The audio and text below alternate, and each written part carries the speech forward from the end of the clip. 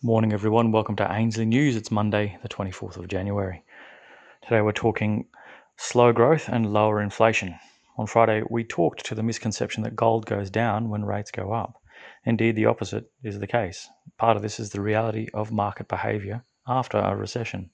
Friday night dished up another salient reminder of how easy these money markets are taking to just the threat of tighter policy, with another sea of red across all markets, except precious metals. Late last year, we showed Raoul Pal's views that we're about to see slow growth, inflation quickly revert, and the Fed yet caught out, tightening too late and too far, and ultimately reversing. Late last week, Morgan Stanley's US chief equity strategist Michael Wilson, who's been predicting what he calls the fire and ice scenario for some time, had this to say as we enter the ice scenario. This from him.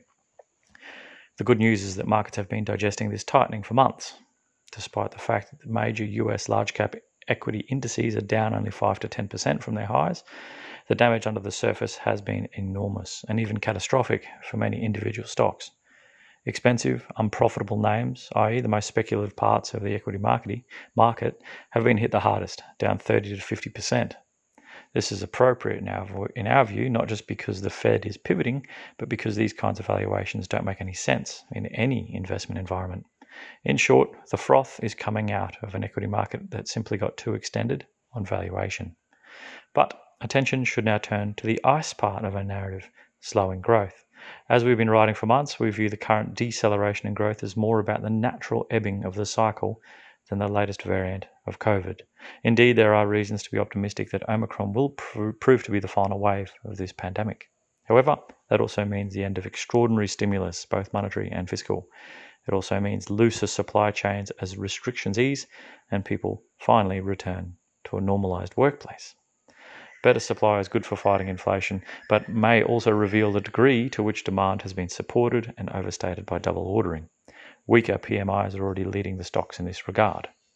In Pal's latest In Focus for Macro Insiders, he again points out that this is a well-trodden road that the market seems to forget each time. You can see in his chart that he shows today, below of the 10-year yields since 1982. After each recession, we saw a rise in rates that didn't stick, followed by new yield lows. You can also see it in the ISM, which is a proxy for GDP growth. Growth slows rapidly after the initial recovery and only gets real traction later in the cycle. Powell then goes on to share a number of charts indicating that growth has started to slow and is about to accelerate down. With respect to his paid subscribers, the following that we share is one that highlights most. The ECRI is the respected Economic Cycle Research Institute's index that identifies turning points in the economic cycle, and the ISM Manufacturing Index, also known as the Purchasing Managers Index, PMI, a monthly indicator of US economic activity based on a survey of purchasing managers at more than 300 manufacturing firms. Both are dipping sharply. So that's growth. What about inflation? Whilst acknowledging that huge CPI print reported on last week, he goes on to state, but if this is driven by supply issues, then it should slow as growth slows and the global economy reopens. The ECRI suggests the peak in inflation is in and that it will fall fast. ECRI has CPI at 2% this year. That takes the Fed entirely out of the equation, most likely by the summer. Powell is laying out the framework for a volatile year ahead, but one where the Fed will predictably tighten too hard too late, and then later be forced to reverse after doing so into a slowing economy and inflationary environment, suggesting you buy gold, as such a long consideration or consolidation tends to lead to fast advances. Gold loves slow growth and slow inflation. You will note this is, in the initial stages, the opposite of Julian Brigden's thesis we talked about. And herein lies two salient points.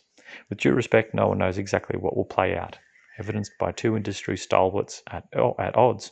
These are truly unprecedented times, and I know we've said that a lot, testing all the theory and by definition historic precedent.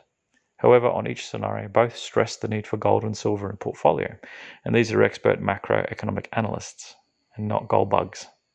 This is because gold thrives in the abnormal and does little in normal economic conditions. There are three broad scenarios before us right now: Brigden's, Powell's, and normal. We'd suggest normal was left behind after the wake, as far back as the GFC, and has been craftily hidden with monetary stimulus, and the unavoidable repercussions are our immediate future. Whether it's Brigden's growth and strong inflation, or Powell's low growth and low inflation, both result in an abrupt reversal by the Fed, negative real rates, and a flat to negative yield curve, flagging the trouble ahead. And that's gold's sweet spot, and silver's too. Well, thanks for joining us again for news today. Jump over to ainsleyBullion.com.au for all things physical, and also our news. You can reread this today or check out any of the charts we have accompanying it. ainsleywealth.com.au if you're looking to buy the dip. That's the place to go. BTC, what a bargain at the moment if you're into crypto. And goldsilverstandard.com. That's our own cryptocurrency that's built and backed by real gold and real silver. A true stable coin. If you'd been in that at the moment, you'd be laughing all the way to the bank. Enjoy your Monday, everyone. We'll catch you tomorrow for more news.